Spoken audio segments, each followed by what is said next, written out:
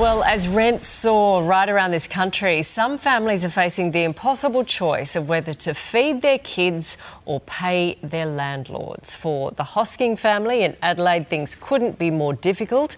Out of work with no family or support, they also have a massive rental increase on the horizon. Taylor and Shay told the Adelaide Advertiser they have 4 children to feed and a 5th on the way, but after more than 50 unsuccessful rental applications, they fear the whole family will be forced onto the streets come October. Dad, Taylor Hosking, joins us now with his sons, Arlo and Oakley. Good morning to you. Well, times are tough. Why do you think good morning, guys. Why do you think it's been so hard to find somewhere you can afford for the family?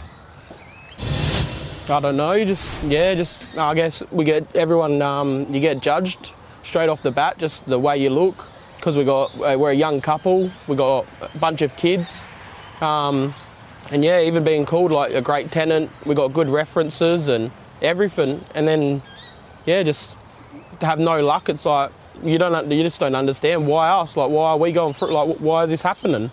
Taylor, tell us what you're paying and what it's gone up to, your rent. So when we first moved in about 2 years ago, the property was only $430. They said if we pay the $450 that we'll be able to get the property, so we offered the $450, and then the first rent it went up only $30. So I thought, oh yep, we got another lease. They said they're happy to have us, so we're paying the maximum which we can afford is the $480, and now they told us if we want the lease, they want at least $600. Oh wow, that's a massive jump, isn't it? I mean, so on a daily basis, with that sort of rent, can you afford it? And what needs to be sacrificed if you can't?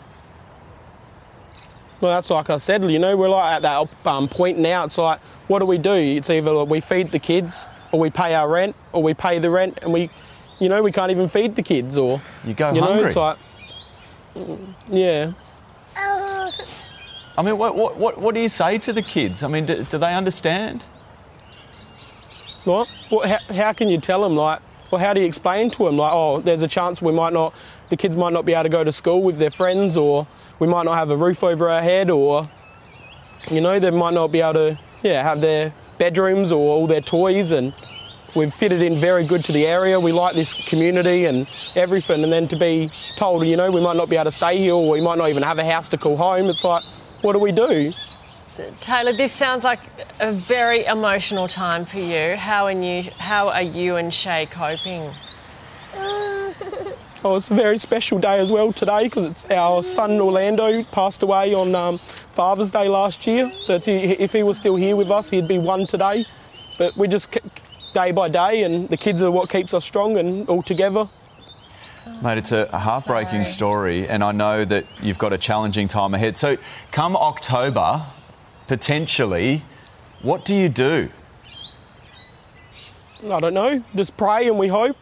We work with all the agencies and all the government and everything. Hopefully something happens or someone can help us, but I've been working with them, I've been going to my appointments, doing everything I can, and to even be told, like, there's no magic wand, there's no house to give you, the best they might be able to do is put us up in a motel or something.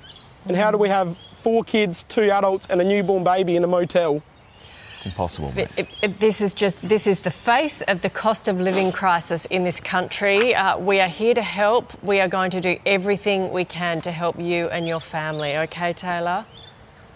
Yep, thank you. Yeah, okay, we are so sorry you are in this predicament. If you are able to help the Hosking family, send us an email. That's at sunrise@7.com.au.